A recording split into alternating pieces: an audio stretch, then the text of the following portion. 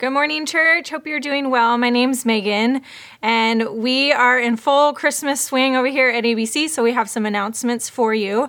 First of all is our ABC Christmas party coming up on Friday night, December 16th from 5:30 to 7:30. It's going to be a great time. If you have come out to our party before, you know how much fun it is. If you haven't gotten a chance to come yet, I ask you why not, and I hope to see you there. We're going to have a lot of fun things like hay rides, live nativity, events and activities for youth and kids. There'll be snacks, of course. So we hope that you'll come out and join us for our ABC Christmas party. And then our Christmas Eve services are on the 24th, Saturday night. We've got 2 services this year, one at 5 o'clock, one at 7. And then just take note that there will only be childcare at the 5 o'clock service. And then Christmas, since it's on a Sunday this year, what better way to celebrate than to come on out and join us for service. So after you've had your family gathering in the morning, come on out to church. We've got one service at 10 o'clock, and we hope you'll join us for that.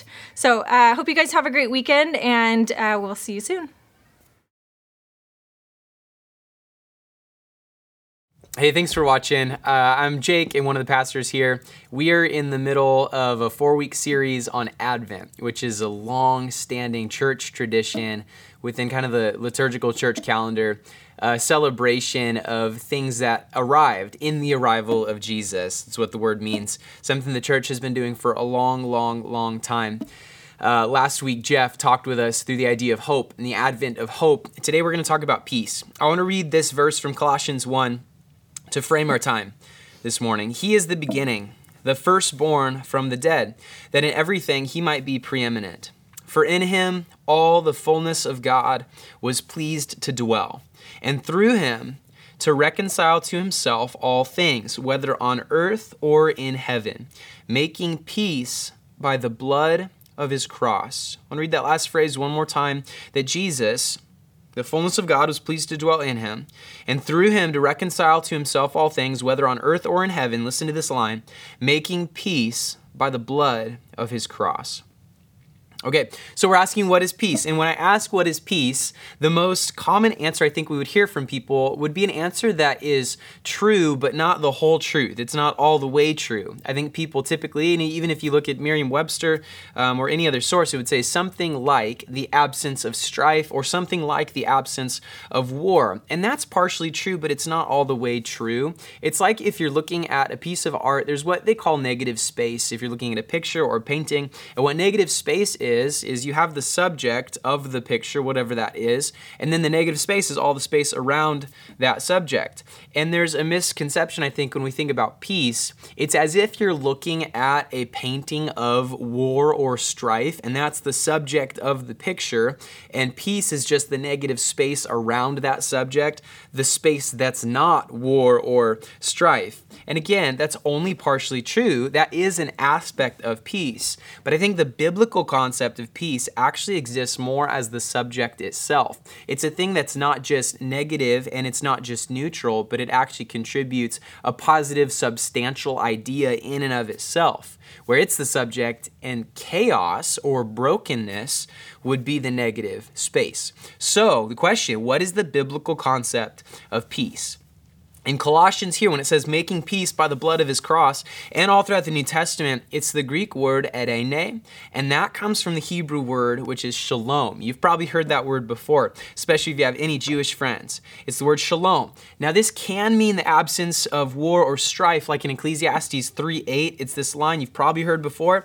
There is a time for war and a time for what? Peace. But most often, the best definitions are complete or whole. So not really about the absence of anything necessarily, more about the presence of something and the presence of completion or wholeness. Tim Mackie in the Bible Project said it would refer to a stone. This is very literal, technical from the Old Testament. The word shalom would be used to refer to a stone that has a perfect whole shape to it with no cracks or even a completed stone wall. Something complex with lots of pieces that's complete.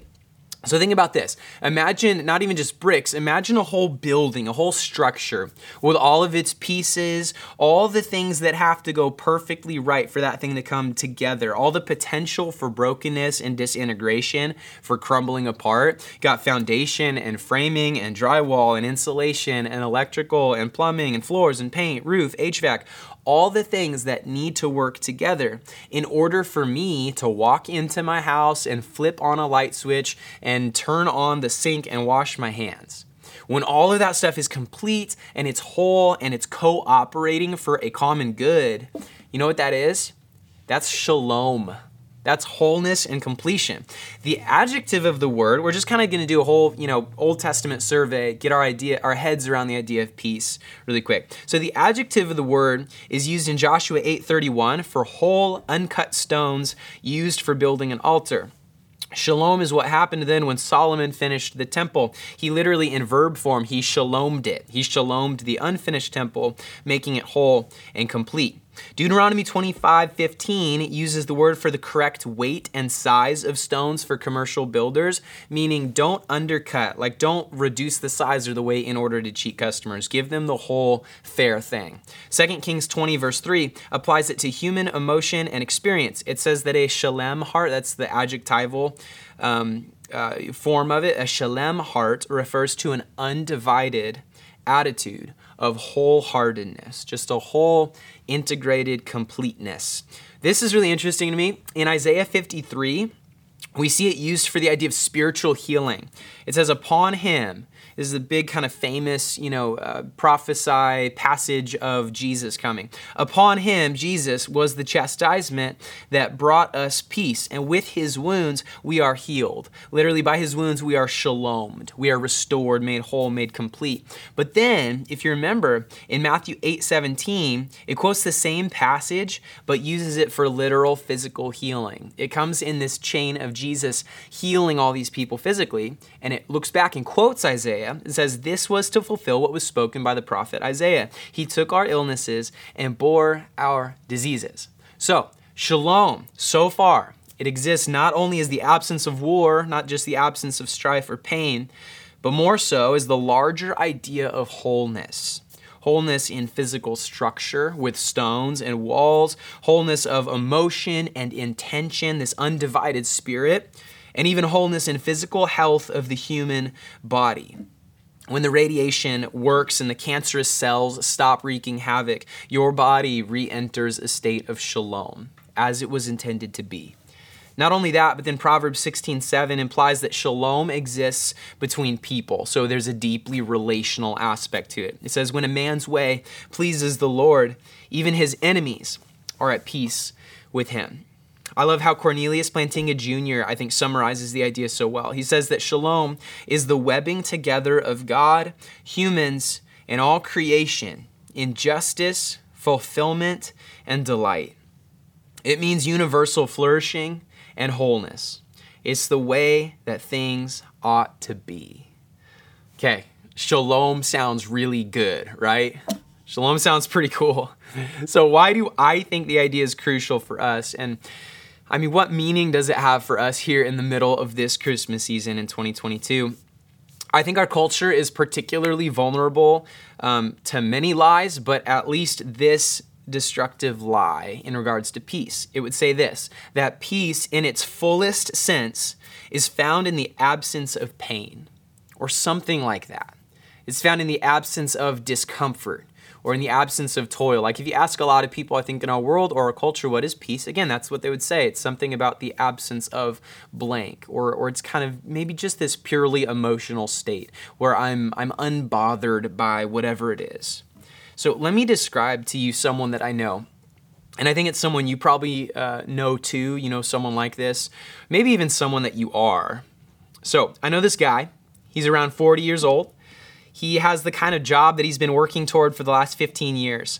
He makes more money than he needs. It's not opulent per se, but everything he could ever really want is more than well funded. He buys nice cars in cash. He vacations really well and often. He's in the sweet spot at work where he has tons of autonomy. He makes more money than most and somehow still doesn't have to be a workaholic. He coaches his kids' teams every season and he never works on weekends. He married his college sweetheart. They have regular date nights. They're both in good shape. He does CrossFit. She's a runner. They have kids who are healthy, good at sports, and do well in school. If they want to go to college, he can pay for it. If they want to work, there are jobs at his company and they'll be able to get in and climb the ladder quickly. They have the time and money to care well for their aging parents. They have a second house in the mountains, and at some point they'll retire early and split time between the two. They're never religious, but they live with strong morals that usually reflect Judeo-Christian values. They're fine with the idea of religion, but more than anyone I know, they just don't see the need for dependent, surrendered faith in Jesus. And more than anyone I know, I'm tempted to agree with them. Now, they have normal relational pain and problems, but it's all stuff that's out of their control. If you look at every controllable factor in their life, they've essentially eradicated discomfort and pain. Stress exists, but as much as anyone can control it, they have controlled it. See, they have optimized this life about as much as anyone possibly could. I think we all know someone who fits that bill pretty closely. And still, you may have had conversations like the ones that I've had with that kind of guy. Still, for him, there are moments where they lie awake in the middle of the night and they have this crippling fear that they're just missing something. They wonder, is this all that there is? And maybe it's somewhere at the bottom of a third glass of bourbon. They just realize that they love the feeling of escaping, but they don't know why. Why is that? Because the truth is that you can come pretty darn close to eradicating discomfort and pain from your life and still not be whole, still not be complete. Your life might be void of the wrong things, but that doesn't mean that it's full of the right things. So I think we're still tempted to believe that our lives would be more peaceful, would feel more peaceful if they were more like that guy. Because that's the logical conclusion if you define peace as the absence of pain or toil or strife or discomfort. And if that's the case, we end up chasing a life that looks a lot like Ecclesiastes chapter 2. This is a long chunk of scripture. I'm going to read straight through it, though. I want us to get our heads around what Solomon experienced firsthand. I said in my heart, "Come now, I will test you with pleasure. Enjoy yourself. But behold, this also was vanity. I said of laughter, it is mad, and of pleasure, what use is it? I searched with my heart how to cheer my body with wine, my heart still guiding me with wisdom, and how to lay hold on folly, till I might see what was good for the children of man to do under heaven during the few days of their life. I made great works. I built houses and planted vineyards for myself. I made myself gardens and parks and planted in them all kinds of fruit trees. I had great possessions of herds and flocks, more than any who had been before me in Jerusalem. I also gathered for myself silver and gold and the treasure of kings and provinces. I became great and surpassed all who were before me in Jerusalem. Also, my wisdom remained with me." Listen to this. "And whatever my eyes desired, I did not keep from them. I kept my heart from no pleasure, for my heart found pleasure in all my toil, and this was the reward for all my toil. Then I considered all that my hands had done and the toil I had expended in doing it, and behold, all was vanity and a striving after wind, and there was nothing to be gained under the sun." Why is it like that? Because your life can be relatively void of discomfort and pain and still be tragically incomplete. So looking at the biblical concept of shalom, of wholeness and completion, I want to suggest this as our point today. Peace is not found in the absence of pain, but in the presence of Jesus. And I think the world would tell you something that is partially true, yet completely shallow. That peace is found when you achieve this kind of emotional state or that kind of emotional state or this level of relaxation or this level of freedom from maybe it's oppression externally or it's discomfort or it's pain or whatever it is. But I think the fullest sense of the word biblically is that it's found not in the absence of pain, but in the presence of Jesus. Remember with me that scene. It was the middle of the night and the disciples were about halfway across the 5-mile stretch of the Sea of Galilee. And 10-foot minimum waves started tossing their glorified rowboat like a rubber duck in a hurricane. And just imagine it, like James and John are grabbing buckets and trying to bail out water out of the boat as fast as they can, but they just can't keep up. I just imagine Peter there like replaying the last words he said to his wife because he's pretty sure this is it for him. And he's probably cursing himself under his breath for letting a carpenter convince him to take the boat out in the middle of the night at a time when boats only go out to die. And as they're praying every Hebrew plea for salvation that they can remember from temple, they look over and they see their wonder-working rabbi, and he's not working any wonders at all. He's asleep in the stern. And Jesus so calmly wakes up, so unfazed that it's maddening. And within half a second, the disciples are verbally processing their deepest doubts at him with a question that's inflamed by broken trust. And it's the kind of question that isn't really a question at all, but it's more of a statement. Teacher, do you not care if we drown? And what they really mean is apparently you don't. And Jesus gets up, literally rebukes the wind as only Jesus can. Then he looks at the waves and he says this phrase, peace. Be still. And in a moment, the stars reemerged and reflected against the surface of a placid lake. And the disciples learned full well that peace is not found in the absence of storms, but it's found in the presence of Jesus. And in fact, they learned that it's far better to be with Jesus in the storm than to be without him on the shore. You know what that is? That is deep, abiding shalom. That is peace, expressed in and through the person of Jesus. Not in the absence of a storm, but right in the middle of it. That is shalom. This kind of peace, this has always flowed naturally from the heart of God. It started in the Garden of Eden where Jesus was with the Father and with the Spirit. They were creating things exactly how they ought to be. It was complete and pure shalom. It was wholeness, but we lost it, right? And then that wholeness became fragmented and torn. It was broken to pieces. And then the restoration project began. And God identified a special family, and then the family grew and got really, really big. It was called Israel. And then Israel was supposed to get back to that state of shalom, but they couldn't do it. They had judges who were supposed to reinstate shalom, but they couldn't do it. Kings were supposed to perpetuate it, but they failed. Nothing and no one could take those broken pieces and make them whole again. So then we get to the prophets who speak on behalf of God. We get to Isaiah in one of the most famous Christmas passages that there is. And he looked forward to the day when a prince of shalom would come and reign. And of his shalom, there would be no end. Isaiah 9:6 reads. And then what happened? Galatians 4:4-6. When the fullness of time had come, God sent forth his son, born of women, a woman born under the law, to redeem those who were under the law, so that we might receive adoption as sons. So now Jesus enters the story in the flesh, the Prince of Peace himself, and he assumes he takes on every bit of chaos and brokenness that there ever was and ever would be, and he takes the form of a servant. He becomes obedient to death on a cross. And as he hangs there on the cross, voluntarily drinking the fullness of God's wrath, he utters this phrase in Greek that's this word, tetelestai. And you know what it means? In your English Bible, the three words that reads, it is finished. It is finished. And talk about completion.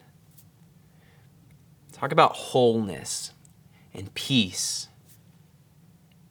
So he died for sin. He rose victorious. Now the opportunity that if you confess with your mouth that Jesus is Lord, you believe in your heart that God raised him from the dead, then you'll be saved. That shalom that you most deeply crave will be restored to your soul here and now, because there on that cross, it was finished. It was made whole and made complete when he said, tetelestai. See, Jesus, once and for all, he opens the door for you and I to experience true, abiding peace, to be restored to the state of shalom for which we were made.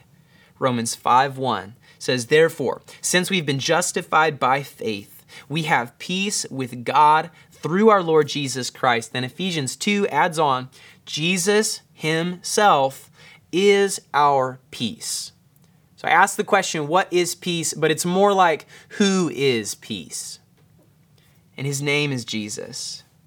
The shalom that we were created for and will one day experience again in its fullness was wrapped in flesh and bone, and it re-entered our world through the person of Jesus. So, 2 points of application. Number one, there are people watching right now, and maybe this is you, and you need to answer the question, do I have peace with God? Okay, shalom sounds pretty incredible. It sounds beautiful, and I'm convinced that that's what I was made for. Ever since the Garden of Eden. That was the vision. I mean, that was the original vision and intention for us, that we would be whole, complete humans with God, for God, made by God. The question is, do you have peace with God? And here's what that means and what it looks like. It means, first, you would admit to God that you are sinful, that you have broken pieces in your life, and no matter how else you might try to optimize for life, you're still coming up incomplete. You're still coming up short. 2, believe that Jesus died to forgive your sins. He rose from the dead to make you whole, to restore you to the shalom that you were made for. And then choose to follow him. That's what it means to have peace with God, to be reconciled to the Father by the blood of Jesus. And then what else? Now, for all of us who believe we have gained peace, we've restored shalom between us and the Father, then what? So Jesus has made peace, but then remember in the Beatitudes, he calls us to be peacemakers as well. Blessed are the peacemakers. So I would just say, to be people of shalom, realize what it is that God has in front of you. Would you step into that fully in a way that brings the shalom of heaven here on earth, here and now? No matter what it is that you do. I mean, do you realize, teachers of our church, do you realize that you bring the biblical concept of shalom into your classroom every single day? With the minds of your students, helping them fill out the empty spots, bringing answers to questions, bringing clarity to ambiguity. Nurses and doctors, do you realize, every patient you see, literally, you are bringing to greater shalom their physical bodies, bringing them to greater wholeness and completion. First responders running into situations that no one else will run into and no one should have to run into in order to literally restore shalom where there is chaos and there's brokenness. Contractors, tradespeople, taking physical pieces and turning them into whole things. Literally grabbing materials from the back of your truck, carrying them to a slab of concrete, and with every hour you put in, you're literally building shalom from the ground up. Moms and dads, creating the kind of homes where things are as they should be, where kids are safe and loved and known, and life can be whole, where there is, as Plantinga Jr. said, there is fullness and delight and justice and completion. See, church, Jesus has initiated in his arrival, in his advent, he has reinitiated this movement of shalom from the very beginning, of God reclaiming his creation that was lost and broken and fragmented and torn. Now he's reclaiming it. And one day, that's going to be all that there is. In a new heaven and a new earth, there's going to be nothing but shalom. Nothing but perfection and fullness, and all the wrong things will be made right, and all the pieces will be brought back to center and made whole. Nothing but shalom. And that's what we're invited to be a part of, even here and now. Let's pray. God, we thank you for this season. We thank you for the advent of your Son, Jesus, and with him, all the things that he brought, all that was lost and is restored and is being restored. God, I thank you for peace. I thank you for the way that throughout Scripture you help us form this deep, robust idea of what exactly shalom, eirene, peace is.